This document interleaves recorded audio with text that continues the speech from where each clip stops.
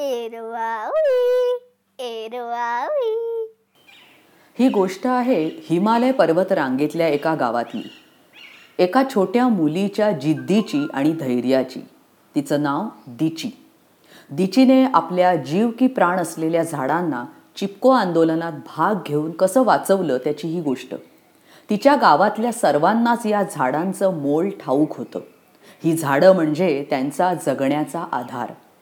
1970च्या सुमारास हिमालय पर्वतातील अलकनंदा नदीच्या खोऱ्यात बेसुमार जंगलतोड झाली आणि त्याचा परिणाम म्हणून इथे मोठे पूर आले. यातूनच इथे चिपको आंदोलनाची म्हणजे झाडांना मिठ्या मारून जंगलतोड थांबविण्याची अभिनव चळवळ सुरू झाली. माणसं एकत्र येऊन काय काय करू शकतात याची ही हृदयाला हात घालणारी गोष्ट छोट्या दिचीच्या नजरेतून. गोष्टीचं नाव आहे चिपको रुजले त्याची गोष्ट. ही गोष्ट लिहिली आहे जयंती मनोकरण यांनी. चित्र काढली आहेत ती सुद्धा जयंती मनोकरण यांनी आणि मराठीमध्ये अनुवाद केला आहे मृणालिनी वनारसे. हे प्रथम बुक्स प्रकाशनाचं पुस्तक आहे.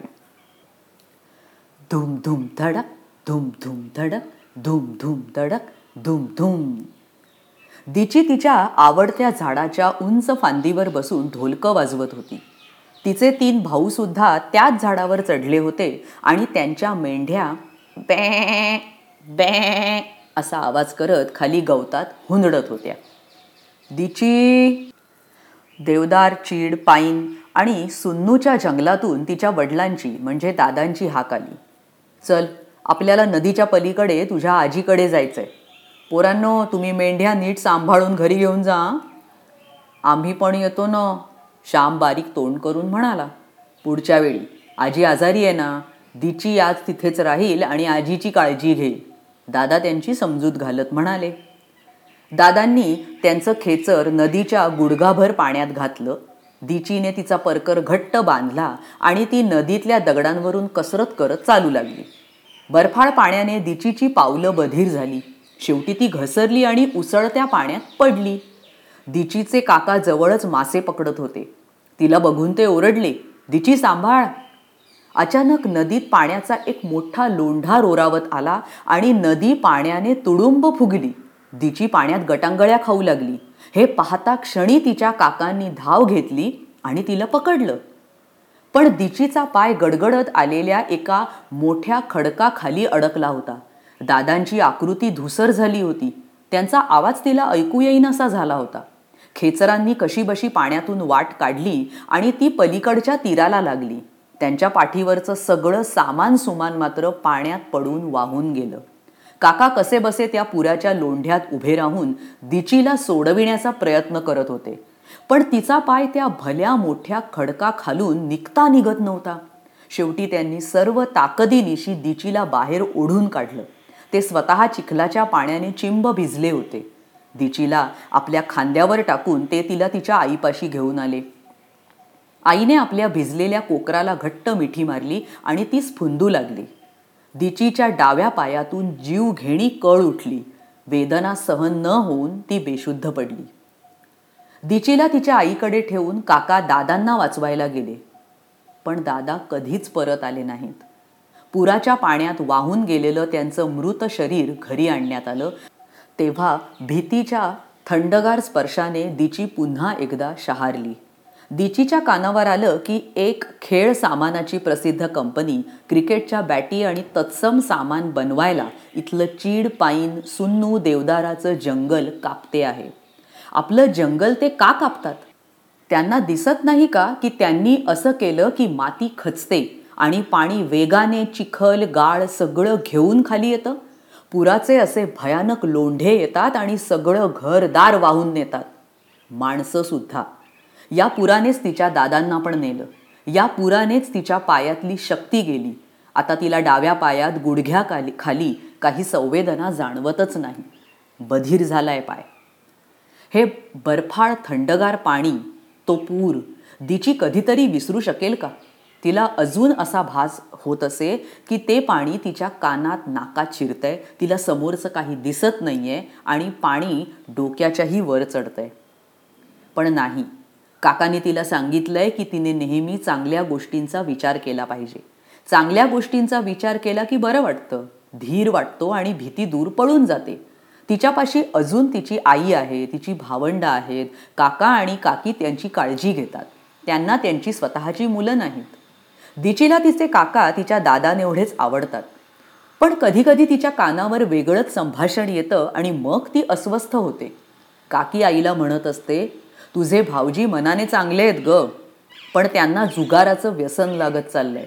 त्यांच्या या वाईट सवयीने एक दिवस आपण सगळे गाळात जाणार आहोत. तिचे आवडते काका आणि जुगारी? शक्यच नाही. असेच दिवस जात राहिले. दिची आणि तिचं कुटुंब यांनी एका वेगळ्या आयुष्याची सुरुवात केली.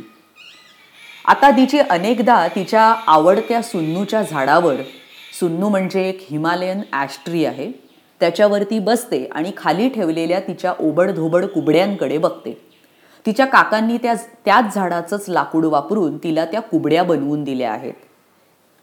माझ्या फांद्या बघ, त्या जाड आहेत आणि बारीकही आहेत, लांब आहेत आणि छोट्याही आहेत.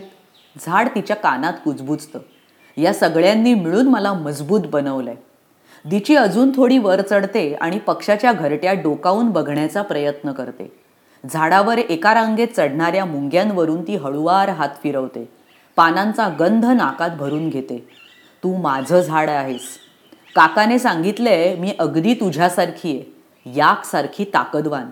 या कुबड्यांच्या मदतीने मी यती एवढी शक्तिमान होईन. दिची लवकर चल, सगळेजण सभेला जमलेत. श्यामची हाक ऐकू आली. दिची ते ऐकून झटक्यात खाली उतरली. तिने आपल्या कुबड्या घेतल्या आणि ती श्यामच्या मागोमाग गेली. एका डेरेदार झाडाच्या खाली सगळे गावकरी जमले होते. गौरी दिदी म्हणजेच गावाची मुखिया बोलत होती. आपण भलेही शिकलेले नसू पण आपण अडाणी नाही, गौरी दिदी म्हणाली. आपली झाडे आपला जीव की प्राण आहेत. कोणत्याही कंपनीसाठी आपण त्यांना झाडांचा लिलाव करू देणार नाही. जेव्हा चांद कंपनीचा ठेकेदार आपली माणसं घेऊन झाडं तोडण्यासाठी येईल तेव्हा आपण रानात जाऊ आणि आपल्या देवदारांना, चीड, पाईन आणि सुन्नू झाडांना मिठी मारून बसू. शांततेने विरोध करू. आपल्याला कोणतीही हिंसा करायची नाही. गावकरी शिस्तीने आपल्या चिपको आंदोलनाच्या घोषणा देत रानात गेले. दिचीने आपलं ढोलकं वाजवायला घेतलं. मोठ्या माणसांच्या बाजूने घोषणा देत जोशाने उड्या मारत चाललेल्या लहान मुलांच्या सुरात तिने सूर मिसळला.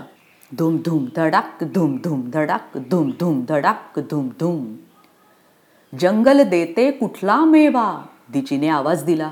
माती, पाणी, शुद्ध हवा. मुलांनी तिला प्रतिसाद दिला आणि ती उड्या मारत तिच्या मागोमाग जाऊ लागली. पण गणवेशधारी माणसांचा तांडा आधीच तिथे येऊन थांबला होता. ठेकेदार चांदची आडदांड आकृती या तांड्याला सूचना देताना दिसू लागली.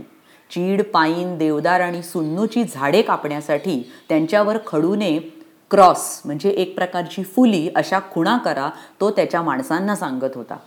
हे बघून गावकऱ्यांनी त्यांना एकच गराडा घातला. आपली ढोलकी मोठ्या आवेशात वाजवत ते घोषणा देऊ लागले. जंगल राखू, झाडं लावू, जंगलाचे मारेकरी पळवून लावू. गावागावात संदेश देऊ, जंगल राखू, झाडं लावू. धूम धूम धडाक, धूम धूम धडाक, धूम धूम धडाक, धूम धूम. गावातल्या मंडळींचा हा नूर बघून ठेकेदार चांदने एक छद्मी हास्य केलं आणि तो त्याच्या सगळ्या माणसांबरोबर ट्रकमध्ये जाऊन बसला. ट्रक तिथून निघून गेला. दुसऱ्या दिवशी गावात एक वेगळीच धामधूम सुरू झाली. सरकारने गावात ट्रक पाठवले होते. डोंगरापलीकडच्या गावात चक्क सिनेमा दाखवणार होते. आता अशी संधी कोण सोडणार? सिनेमा काय इथे नेहमी नेहमी थोडाच पाहायला मिळतो. ट्रकमध्ये बसायचं आणि सिनेमा बघायला जायचं.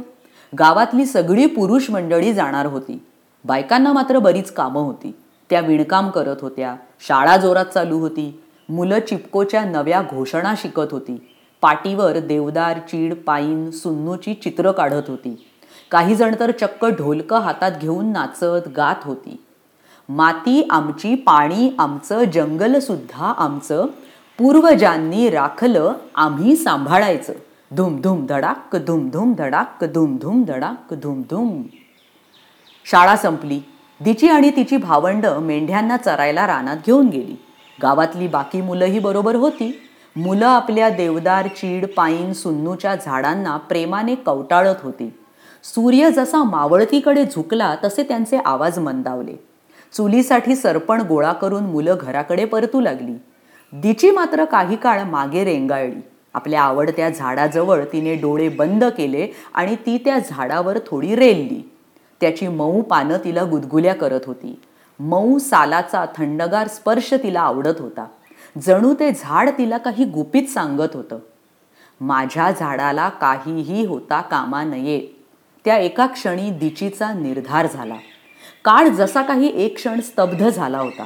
आत्ता या क्षणापुरतं जगात सारं काही ठीक होतं. पण ही शांत झाडं अचानक कुणीतरी झोपेतून बळजबरीने जागं करावं तशी जागी झाली. हिरवे पोपट त्यांचे पंख फडफडवत त्याच्या ढोलीत कलकलाट करू लागले. झाडाखाली वाढलेल्या गवतातून खारी सैरावैरा धावू लागल्या. करकचून लावलेल्या ब्रेकचा आवाज झाला आणि कड्याच्या खाली बस गचके देत थांबली. दिची पानांच्या आडून पाहत होती. बस चिखलाने माखली होती आणि तिच्यावर धुळीचे थर जमले होते. बसमधून माणसं ओळीने बाहेर पडली. त्यांचे गणवेश कडकट्ट होते. त्यांच्या कुऱ्हाडी तळपत होत्या. ते सगळे चीड, पाईन, देवदार आणि सुन्नूच्या जंगलाकडे निघाले होते. दणकट अंगाचा चांद मागोमाग चालला होता. डोंगराच्या पलीकडून त्यांच्या बुटांचा ठप ठप आवाज ऐकू येत होता. बाप रे, माझं सुन्नू! त्यांनी माझ्या झाडाला काहीही करायला नकोय. दिची झाडावरून खाली उतरली आणि डोंगर उतारावरून कशीबशी उतरू लागली. तिच्या कुबड्या तिने गवतात खाली फेकल्या आणि ती चक्क लोळत खाली जाऊ लागली. ठप ठप ठप बुटांचा आवाज ऐकू येत होता. दिचीचं हृदय थाड थाड उडत होतं. मनात तिला ढोलकीचा आवाज ऐकू येत होता. धूम धूम धडाक, धूम धूम धडाक, धूम धूम धडाक, धूम धूम. आता काय करावं? आपल्याला मदत लागणार, दिची मनात म्हणाली. तिने कशाबशा आपल्या कुबड्या घेतल्या आणि खरडत ती घरी आली. आई! धापा टाकत तिने आईला हाक मारली. आई धावतच घराच्या बाहेर आली आणि तिने दिचीला कवेत घेतलं. चुलीत एखादी काटकी भुसभुस जळावी तशी दिची दिसत होती. आई, माझं सुन्नूचं झाड ते कापतायत. कोण कापतंय बेटा? हे घे, हे पाणी पी आणि आता सांग. ते सगळे एका मोठ्या बसमधून आलेत. खूप जण आहेत ते आणि त्यांच्याकडे मोठ्या धारदार कुऱ्हाडी आहेत आई. बाप रे, ही ठेकेदाराची माणसं असणार. जंगल तोडायला आली आहेत. हां, आपल्याला काहीतरी केलंच पाहिजे, दिचीची आई म्हणाली. चल लवकर, तू थांब इथे, मी सगळ्यांना गोळा करते. दिची धीर एकवटत आणि उरला सुरला जीव गोळा करत म्हणाली. गावातल्या सगळ्या स्त्रिया आणि मुले आपापली ढोलकी घेऊन एकत्र झाली. आपण काहीतरी केलं पाहिजे. ठेकेदार चांदने गावातल्या सगळ्या पुरुषांना गावाबाहेर पाठवून डाव साधला आहे. दिचीची आई अस्वस्थ होऊन फंतू म्हणजेच एक डोक्याला बांधायची शाल असते ती चुरगाळत म्हणाली. आपण त्यांना कसं थांबवायचं? आपण त्यांना धडा शिकवू, पण लक्षात ठेवा, आपल्याला हिंसाचार अजिबात करायचा नाही, आईची अगदी जवळची मैत्रीण गौरी दीदी म्हणाली. दिचीचं ऊर तिच्या ढोलकीसोबत धपापत होतं. धूम धूम धडाक, धूम धूम धडाक, धूम धूम धडाक, धूम धूम. चिपको, ती ओरडली. झाडांना मिठ्या मारा. मुलं आणि स्त्रिया जोशात ओरडू लागल्या. चीड, पाईन, देवदार आणि सुन्नूच्या आक्रोशाने जंगल थरकापलं. जंगल देतं कुठला मेवा, दिचीने पहिला आवाज दिला. माती, पाणी, शुद्ध हवा, मुलांनी आणि स्त्रियांनी तिला प्रतिसाद दिला. ज्या झाडांना तोडायचे त्या प्रत्येक झाडावर त्यांनी फुलीची खूण उमटवली होती. एखाद्या जखमेसारखी ती खूण दिसत होती. अशी जखम जी कधीच भरून येणार नाही. माझं सुन्नू, तुझ्याशिवाय मी कशी राहू? दिचीची थरथरणारी बोटं ती खूण मिटवायला धडपडली.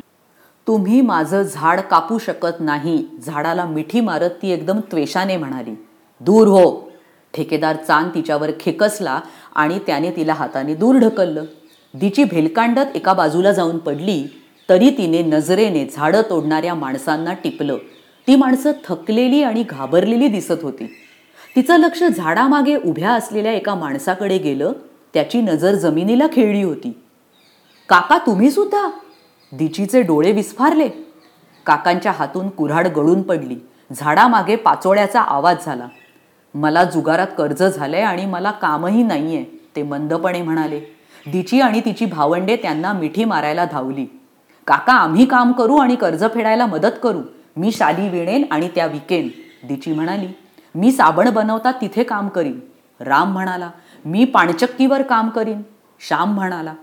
काकांच्या डोळ्यात अश्रू तरळले. त्यांची मान शरमेने झुकली. त्यांनी गणवेशातला शर्ट काढून टाकला आणि दिचीचं ढोलकं हाती घेतलं. धूम धूम धडाक धूम धूम धडाक धूम धूम धडाक धूम धूम. जंगल देत कुठला मेवा, काका आणि दिचीने आवाज दिला. माती पाणी शुद्ध हवा, मुलं आणि स्त्रिया जोरात म्हणाल्या. मूर्ख मुली, या जंगलातून टिकाऊ लाकूड मिळतं, राळ मिळते, परदेशी चलन मिळतं. ठेकेदार चांद मध्ये पडला. कापा रे सगळी झाडं. चीड, पाईन, देवदार आणि सुन्नूचं एक आणि एक झाड कापा. नकावं असं करू, दिची आपल्या झाडाला मिठी मारत म्हणाली. ही झाडं आमचं सर्वस्व आहे. ती बरोबर बोलतीये, दिचीचे काका म्हणाले. तिने तिचे वडील पुरामध्ये गमावले. हे ऐकल्याबरोबर एका माणसाने आपला तळवा उघडला आणि त्याच्या हातून कुऱ्हाड गळून पडली आणि मग एकामागून एक कुऱ्हाडी खाली पडतच राहिल्या. सगळेच जण कुऱ्हाडी टाकून देऊ लागले. धूम धूम धडाक धूम धूम धडाक धूम धूम धडाक धूम धूम. चिपको, झाडांना मिठ्या मारा, दिची ओरडली. मिठ्या मारणाऱ्या शूर माणसांचे आवाज धूम, पाईन, देवदार आणि सुन्नूच्या जंगलात घुमले. तुम्ही हे नुसतं जंगल कापत नाही आहात, तुम्ही आम्हालाच इथून उखडून टाकत आहात, दिचीची आई म्हणाली. ठेकेदार चांदची दांडगी आकृती पुढे आली. त्याने रागाने आपली मूठ वळली. त्याने जमिनीवर रागाने पाय आपटले आणि मग तो विरुद्ध दिशेने तोंड करून चालू लागला.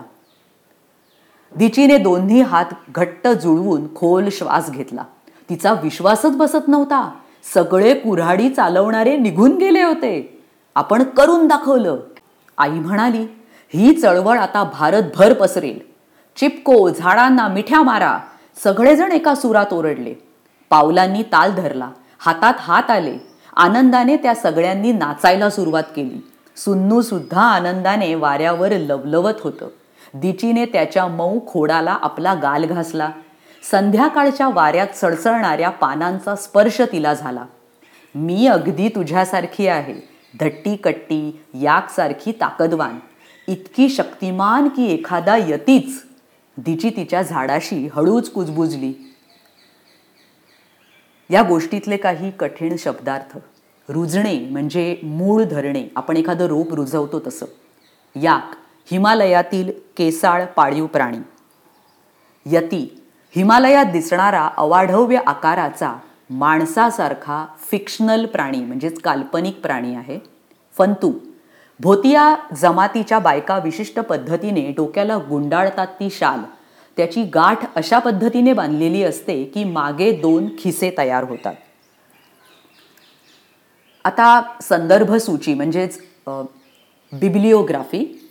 गोष्ट लिहिण्यासाठी लेखकाने संदर्भासाठी वापरलेल्या प्रसिद्ध झालेल्या लिखाणाची यादी. या गोष्टीसाठी खालील पुस्तकं संदर्भ साहित्य म्हणून वापरण्यात आलं.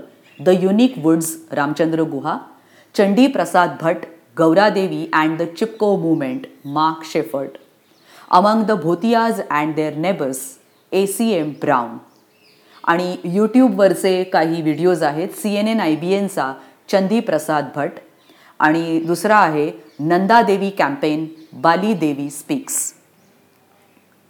वनीकरण हे झाडांबद्दल नाही, माणसांबद्दल आहे. Jack Westoby, the purpose of फॉरेस्टचा लेखक. हिमालयाच्या उंच पर्वत रांगात भोतिया नावाचे आदिवासी राहतात. ते त्यांच्या जंगलांवर प्रेम करतात कारण हे जंगल त्यांना सरपण तसंच अवजारासाठी आणि बांधकामासाठी लाकूड पुरवतं. 1970 मध्ये जेव्हा जंगलं कापली गेली तेव्हा अलकनंदेला पूर आला. त्यात त्यांची घरं वाहून गेली, पूल वाहून गेले, गुरं आणि हजारोनी माणसं मृत्युमुखी पडली. भोतियांना हे ठाऊक होतं की त्यांना त्यांची जंगले वाचवली पाहिजेत, म्हणून त्यांनी अहिंसात्मक चिपको आंदोलनाची रीत आपलीशी केली. चामोली जिल्ह्यातली त्यांची प्रमुख गौरादेवी, जी खरं तर निरक्षर होती, तिने आपल्या परिसरातल्या सगळ्या स्त्रियांना जंगल संरक्षणासाठी हाक दिली. काही जण या त्यांच्या चळवळीला स्त्री पर्यावरणवादी चळवळ म्हणतात कारण यात मोठ्या संख्येने स्त्रिया सक्रिय होत्या. अलकनंदा नदीच्या खोऱ्यात चंडी प्रसाद भट्ट नावाचे ज्येष्ठ सामाजिक कार्यकर्ते आहेत. त्यांनीच चिपको आंदोलनाची माहिती इथल्या गावातून दिली. महात्मा गांधींच्या प्रमाणेच त्यांचा अहिंसेवर विश्वास आहे. इथलं जंगल सांभाळून आपले स्थानिक उद्योगधंदे कसे करायचे यासाठी ते इथल्या माणसांचे प्रेरणास्थान आहे. सुदृढ पर्यावरण ही चिरंजीवी अर्थव्यवस्था आहे असे सुंदरलाल बहुगुणा म्हणतात. त्यांनी झाडांच्या कत्तलीविरुद्ध चिपको आंदोलनाचं काम चालू ठेवलं आहे. या गोष्टीतल्या दिचीसारखीच एक भोतिया मुलगी खरोखरच रानात गेली असता तिने कुऱ्हाडधारी लोक पाहिले आणि तिने गावात लगोलग खबर दिली. गावातल्या स्त्रिया चिपकोच्या घोषणा देत रानात गेल्या आणि त्यांनी कोणत्याही हिंसेशिवाय झाडं कापणाऱ्यांना थांबवलं. 1980 मध्ये भारत सरकारने ही जंगलं वाचविण्यासाठी कायदा संमत केला. हे भारतातील पर्यावरणीय चळवळीच्या इतिहासातील महत्त्वाचं आंदोलन होतं असं मानतात. या गोष्टीसारख्याच इतर अनेक अशा सुंदर गोष्टी तुम्हाला ऐकायच्या असतील तर आमच्या या संकेतस्थळाला म्हणजेच वेबसाईटला जरूर भेट द्या. www.booksthatspeak.com. धन्यवाद. एरवावी एरवावी.